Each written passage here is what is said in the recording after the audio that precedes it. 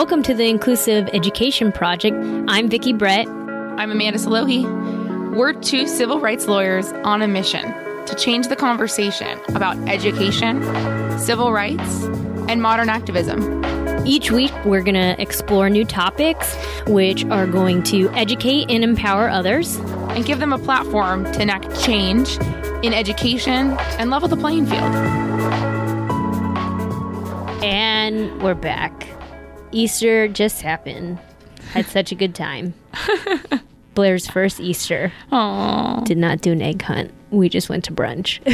I mean, it would be a little difficult. It would be Maury finding things. Point. Yeah, she just.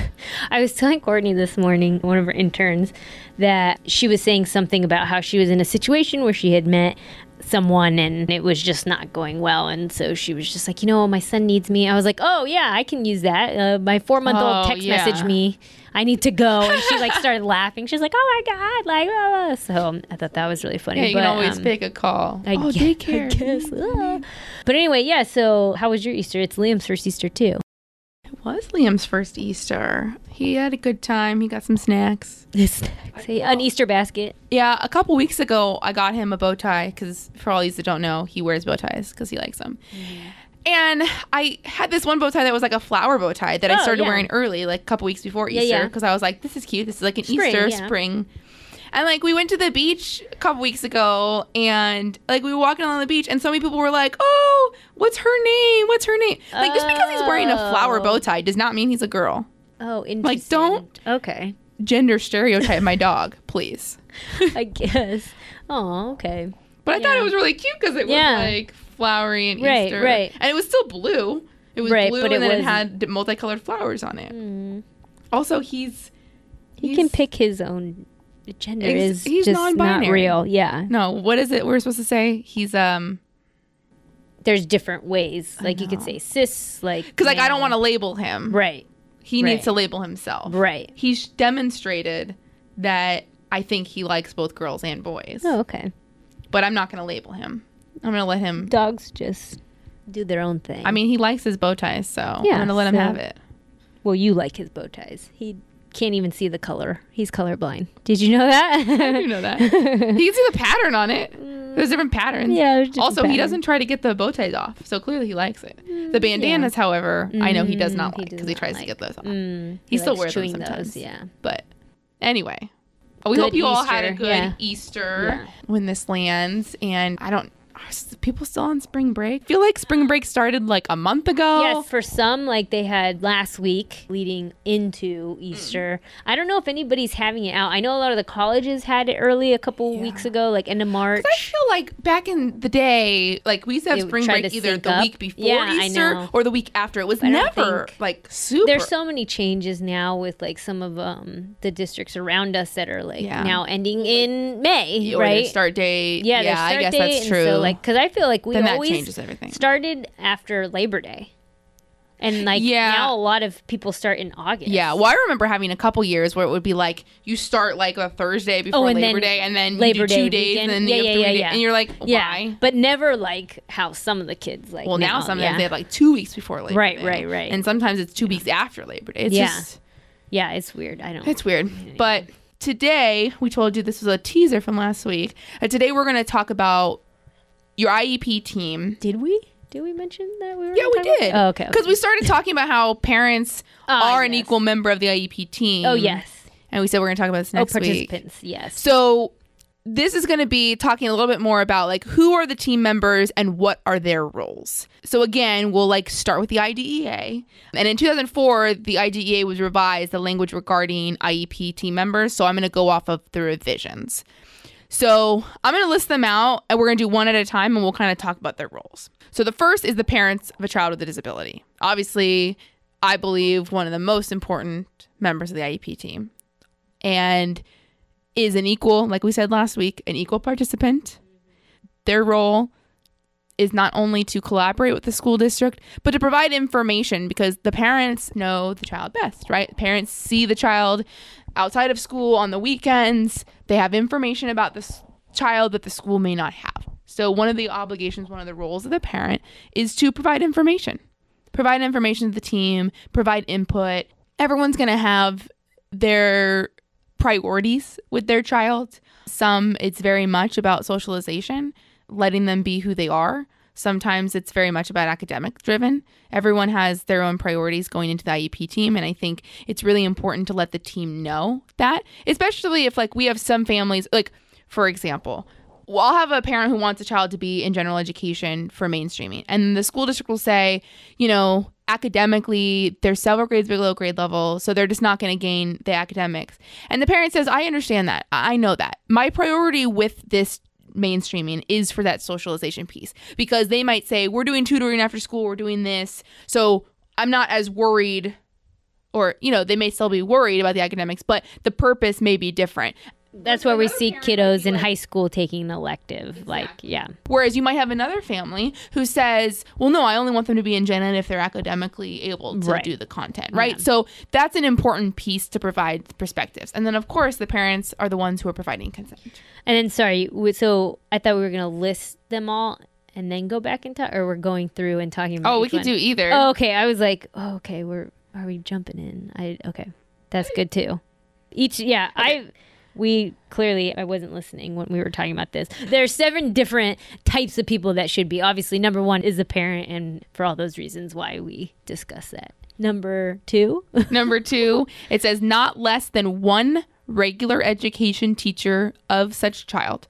And then it says if the child is or may be participating in the regular education environment. I maintain that that's every single child. Yeah. Because we should always be looking towards CLRE. Right. Yeah. I mean, obviously, if you are in a home hospital setting or the child is in a residential treatment facility and you're not having like a transition back, I think there should always be a general education teacher. I can't tell you how many times, a parent will have a question and the gen ed teacher will kind of pipe in and be like, that's how my second graders are, which is a great thing because then it's just like, oh, if everybody else on the team was like, oh no, he can't go into gen ed because he has these behaviors, and then you have a gen ed teacher that's like, that's all my second grade boys. Like, it's like great because you're just like, oh, awesome. Yeah. So then you could handle this child if we put that child in. And, they have a unique perspective sometimes. They absolutely do, because they have a different kind of class than say a mild, moderate special day class. The other piece is the curriculum, right? So a parent might come in and say, my child's having a real hard time with single digit by single digit multiplication. And they want to have a goal in that area. And the team says, no, we don't need a goal. Well, a gen ed teacher could be like, because sometimes the reason why a goal is not created is not because there's not a deficit, but because it's that grade level curriculum. So they're already working on it. So a child that's in second grade, something that's within the second grade curriculum would not necessarily be something that is a goal. Unless, say, we're at the end of the school year and it should have been mastered at the beginning of the school year, that's different. But like we're starting the school year and part of the second grade curriculum, is a certain aspect, and we're talking about the child is struggling with that, but the gen ed teacher could be like, well, that's what I'm teaching my kids to. Because goals are not meant to be grade level curriculum content, but areas of need of the child where they're not meeting grade level expectations. So if something is a skill that is designed to be mastered at the end of second grade, if we're in October, no second grader is expected to have mastered that skill. Right. So it's not a deficit of your child if your child hasn't mastered it either. Right. So that's an important component that a gen ed teacher can, because sometimes you have special day teachers that only know their modified curriculum. They don't always know the gen ed curriculum.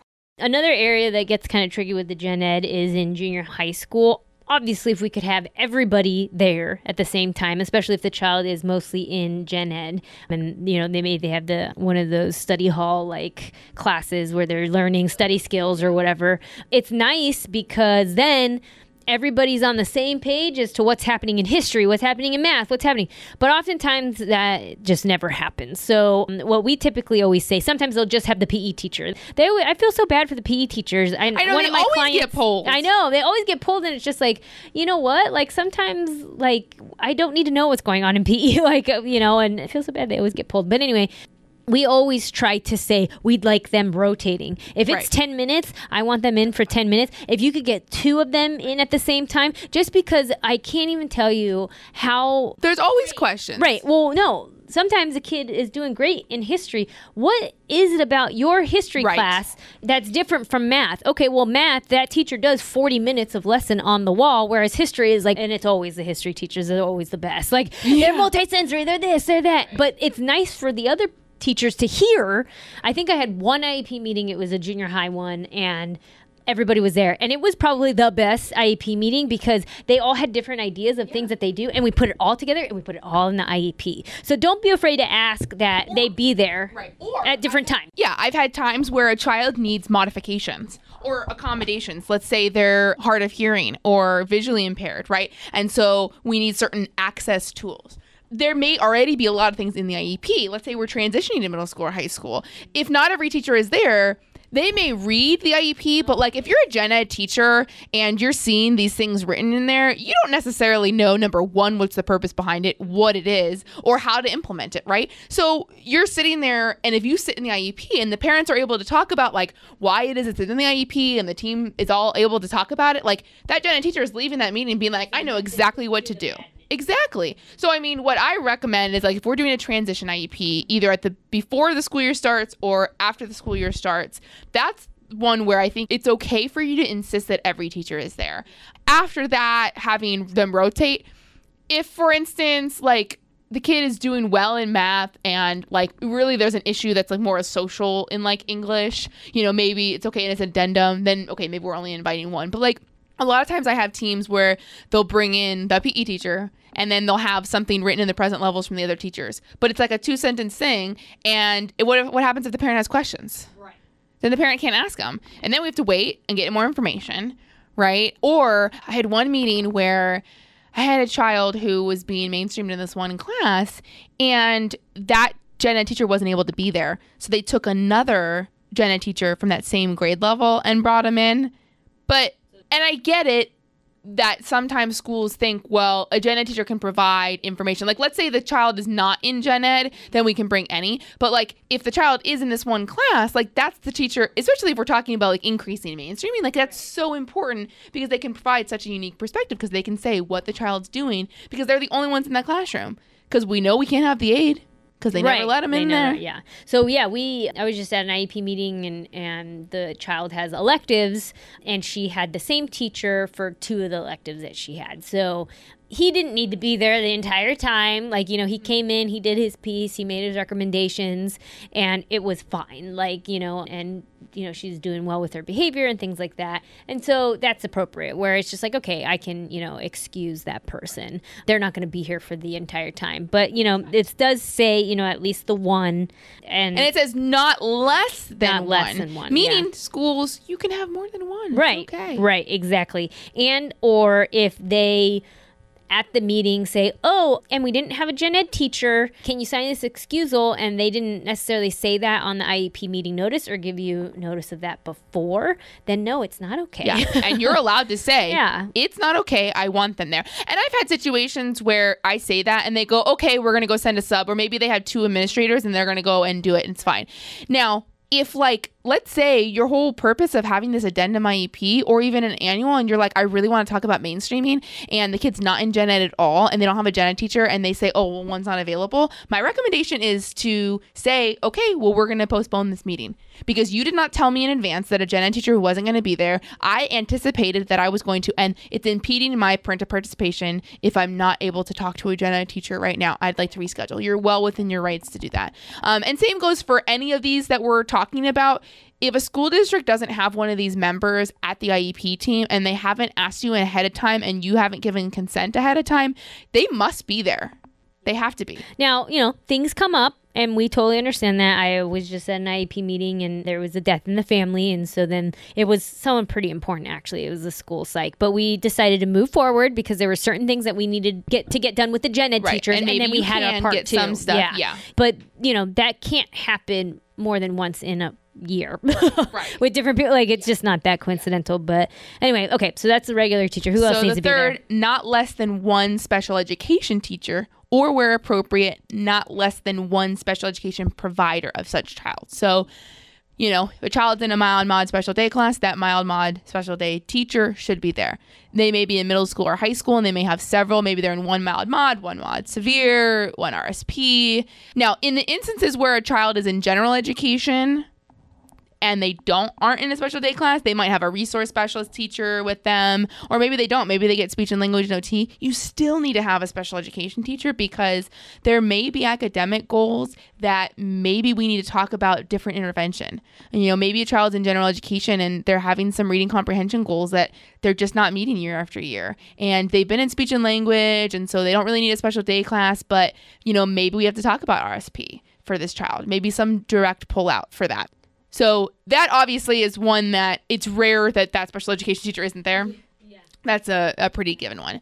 The fourth one is a representative of the local educational agency who is qualified to provide or supervise the provision of specially designed instruction to meet the unique needs of children with disabilities. That's number 1.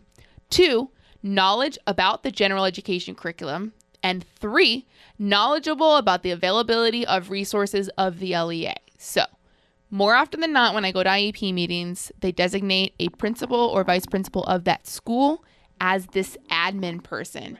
While the LEA, if you are a small school district and you only have one school, that could be a representative of the LEA. More often than not, that's not a district representative. So when we say LEA, local educational agency, usually in most areas, that's the school district.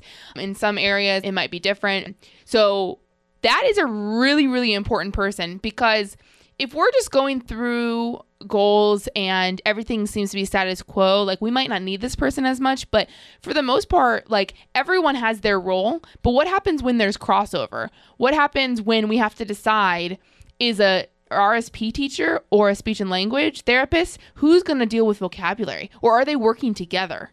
Maybe one of them can't make that decision. They need someone guiding them. Or maybe we're talking about moving from one program to another, from a mild mod to a mod severe. Everyone at that school probably knows about the programs at that school, but they don't necessarily know about all the programs, and also have to be qualified, right? So they have to be qualified to understand and be knowledgeable about these programs. Now, so that they principal can or vice principal may hit all right. these. Yes. But, more often than not, the number 3, knowledgeable about the availability of resources of the public agency, you get a principal that says, oh, we're going to have to get back to you on that because we don't know. And sometimes, it's one of those things where then they'll send you a prior written notice. So we had kind of talked about that in the last episode, but this is a bit different, because if they have no knowledge of it, they are supposed to have knowledge of it. And so then you are not that qualified of a person, and so you cannot speak to it. And there needs to be a person that's able to kind of not necessarily make those decisions. There's IEP team decisions, but there's supposed to be somebody with that knowledge of availability of resources of the public agency. And I think that's what we encounter a lot of people that are not that. Yeah. And when we look at representative as well, other people that fall into that category, when we look at the qualified to provide or supervise, we're talking about our speech therapists, our occupational therapists, our behavior specialists, our BCBAs, physical therapists, APE teacher. If there is a service being provided, that representative should be there, because you're providing a service. And so again, if your child is receiving speech, unless you have an excusal for that speech therapist should be there. And, they have knowledge about their availability, right? Or if there's another speech and language pathologist, they should have that information. So that's how that entity is covered, or that number is covered. The next one is an individual who can interpret the instructional implications of evaluation results, who may be a member of the team described above. So if there's an assessment that's being reviewed, the person who can interpret the instructional implications. So this is where we get into some trouble sometimes, in the sense of a speech and language assessment was conducted. That speech therapist is unavailable, on maternity leave, gone because the assessment was done in June, but we're meeting in August or September. We have another speech therapist doing the assessment. Under the law, technically, that's someone that can interpret. However, if we get into a situation where they make different recommendations and they haven't done an evaluation, or they're interpreting it wrong, they're not as qualified, or there's a difference of opinion, you could assert lack of parental participation or a denial of FAPE for not providing services as a result of that. But as a procedural violation, it's technically not a violation if they're qualified to interpret those results. It's a matter of the way you frame it. And so like that's where I get parents all the time that will be like, the person who did the assessment wasn't there and didn't review it. And it's like, well, procedurally, it was someone who was qualified. Now, when we get into the nitty gritty, if your child was affected by the fact that that person reviewed it and they didn't do the assessment and they couldn't answer your questions. Yeah, that's what I was going to say. Yeah, if they don't have any knowledge about specific questions that you have. I mean, technically, that's still okay, but it would behoove the IEP team to not have that speech and language pathologist. You know, and I get it. There's certain times when that person might not work there anymore, but that's when I think the team can make a decision of like, okay, well, let's have them do some observations. Like, because let's say it's just like the other or person's take a like little gone. bit more data. Just take a little bit more data so that person can get to know your child. I think that's a way that you can kind of get around that if for some reason you get into that situation. And a reason for that is, let's say we're doing a behavioral assessment and the assessment's talking about aggressive behavior and there's not a very clear definition of what aggressive behavior is. And the parent goes, I want to know, like, what does that exactly look like? Well, that person that's reviewing the assessment wasn't there. So what did that person who did the evaluation mean by aggressive? And that's why it's important for the assessment to be very clear. But that's an example of where you might run into a problem. The sixth one is at the discretion of the parent or the agency. Other individuals who have knowledge or special expertise regarding the child, including related services personnel as appropriate. So that's if the parent wants to invite someone that has knowledge. So we've talked about this in the past. Anyone can be a member of the IEP team if they have knowledge or experience of the child. So the soccer coach or a private speech therapist, someone from the regional center, an attorney, anyone like that. If the school district wants someone to come that is not technically a member in the sense of like someone else that we talked about, and they want to bring someone in because they're a specialist, the district still has to give a reason why that person is there. The parent, on the other hand, and this is not from the statute, this is more from like case law in terms of like meaningful parental participation. If the parent wants to bring a family friend, they don't have to explain that they have experience with their child. If that's for moral support, that's allowed. The school district, however, can't just have carte blanche and having anyone there because there are confidentiality rules in terms of the child's information. So it can't just be anyone. They have and to. I mean, it does say including related services personnel. And so, I mean, this is where I guess those, speech and language, OT would more appropriately fit. And the representative of the public agency, that's when you get a parent. I know, Amanda, this probably happened to you, where they're like, oh, I've never seen that person before. And we're like, oh, they're from the district, right? And so then what ends up happening is they, instead of the agency having to necessarily explain under number 6, they all of a sudden just retitle that person as the representative from the local agency. And that's how, because they do have knowledge of, maybe we're talking about different programs. And so we see that a lot of times too. Or the child hasn't received occupational therapy before, but now we're going to recommend, because this occupational therapist went and did an observation because the teacher said this is an area of need, they're going to recommend an assessment, something like that. So they may be new to the team. Yeah, but oftentimes we'll see the district needing to have, we had very briefly talked about program specialists. So that's all really that they should be there for. They're specialists in different programs. Now, we've had several conversations with a lot of program specialists that feel like their jobs in different districts are more like a mediator, or they come in and they have a different perspective, or like if we come as attorneys, they feel like they have to come. So we've gotten to know a lot of program specialists, and it's sad because that's not their job. They shouldn't be there to do that. It's sometimes very helpful when they are, but we've thought of, we wish that there was somebody, that wasn't adversarial, that was trying to be, because sometimes, when we're there as an attorney and their attorney, people clam up, they don't like to talk, and it's like a whole thing, and it's almost like we need that in-between person. But we get it, districts have budget restraints and things like that, but sometimes a lot of those program specialists are doing a great job insofar as what they can do. Sometimes they can be that person that's not in the classroom, so they're not in it. That can be that, and they can kind of see things. Yes. Yeah. And then number 7, and I'm going to read this very carefully because some school districts need to understand this language. Okay. Whenever appropriate, the child with a disability.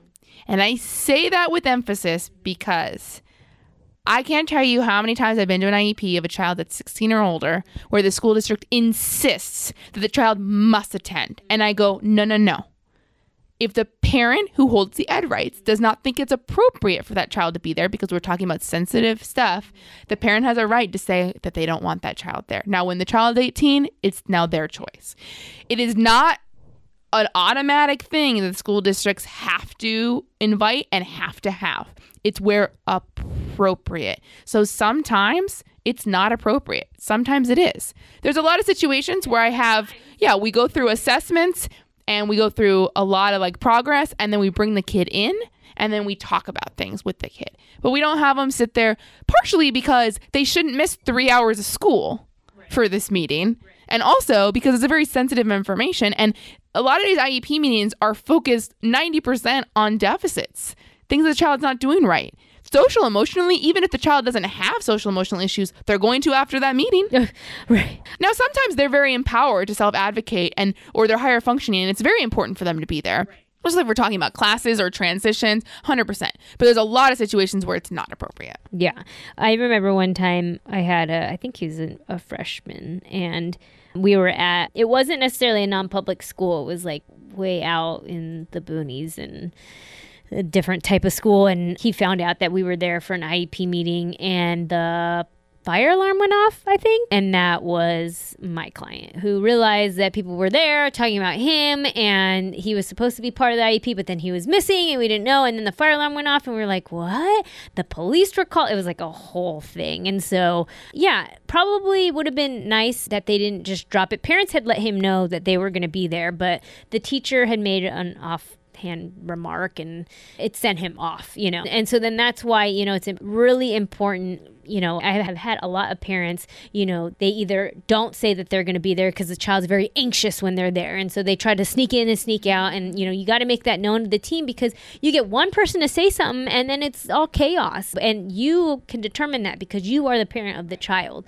So I think that that's where Amanda was coming from with the trauma, of them having it, because, people say things and you might understand it because of your experience at the IEP meetings. But if your child's there and it's the first time and they hear the teacher say something about them that isn't necessarily bad, but they don't know otherwise, it is really jarring. It's hard. And especially if you're trying to figure out a solution to a problem and you're having a conversation, maybe it's not good for them to be part of that whole conversation. Maybe at the end to get them to buy in, of course, but it is a very... Sometimes parents will get the issues or problems in writing from the child beforehand, and they'll say, you know what, we'll cover this, don't worry about it, you concentrate in school. And that helps a lot of the kids. Yeah, I've had situations where the kid comes in at the beginning of the meeting and we ask, okay, what are you concerned about? What's the problem? And then they go back to class. And then we talk about it, and then we go, okay, we've come up with these things. What do you think? Right. Because it doesn't need to be, a lot of it is like formal stuff, going through present levels, going through progress on goals, and generally for our kids that are higher functioning, like the teachers are already going through goals with them, like progress. Usually that happens and that should happen. So it's not like, oh, we're hiding information from them. Oh, yeah, the best teachers have a conversation with the kiddo beforehand. Yeah. Like, what can we work on this year? And that's really good because they should have that input. But it doesn't mean they need to sit there for 3 hours. Yeah, because then, if parents get a couple of things and the teacher gets a couple of things, we get a complete picture, which is nice. Or sometimes I've had situations where we're going through assessments that have background information parents have not shared with the child yet. Parents have not shared if the child is adopted or had any kind of issues when they were younger. Yeah. So that's very sensitive information, and that is for the parent to decide, not the school team. So that's really important for the teams to understand why sometimes we don't have the child there, or part of the time don't have them there. Yeah, we're not trying to hide the ball. It's just, there may be some information and that may not have been communicated, but we always try to communicate that beforehand. Yeah, because there's been several times where I've had to put it in writing and then the child is still there and we're like, this is not appropriate. We're not moving forward. And sometimes it's traumatic for them because they're getting pulled out of class, and sometimes it's the class that is like their motivating class and they think they're in trouble, or, I've had times where I've had schools insist on having a child there, and I look at the child and I go, do you want to be here? And they go, no. And I go, then go back to class. Like, what are you talking about? So those are the IEP team members according to the IDEA. Now, we talked a lot about how people who have knowledge and experience. So that can be a lot of different people. And it's really a case-by-case individualized basis, right? There might be a situation where the nurse needs to be there. If the nurse is doing an assessment, they always have to be there. But if the nurse isn't doing an assessment, but the child has a medical diagnosis, or if they have a medical plan. And we try to do a health plan at the same time or whatnot. Like, it's important to have like those people and not just there during her, health assessment, Yeah. Sometimes you have your school psychologist there just to review assessments. Sometimes the school psychologist is always there because they can provide input when you have different teachers, especially when you have a child in a gen ed class and maybe you don't have a special ed teacher. Maybe that collaboration comes from the school psychologist. It really just depends. I have some schools where we've had school psychologists say that their only job is to do assessments.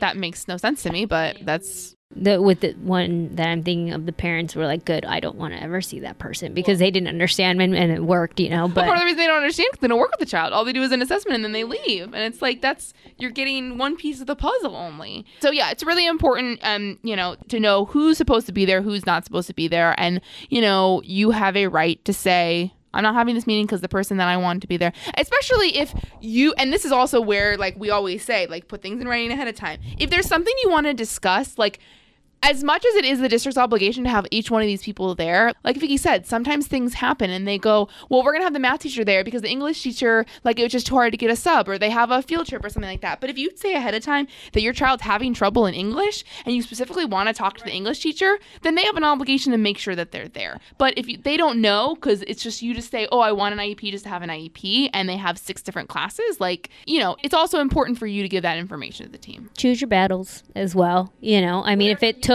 a long time to schedule this IEP and it's just like, we got to change these goals, like, you might have to bite the bullet and just do it, but make sure that you're not leaving that meeting without a date for, 2 weeks from now or whatnot. But yeah, us, we always say have a paper trail. It's just easier sometimes. You can't remember everything. Have a booklet, have an app on your phone. Yeah. There's technology is great. I know. Just do it. Something.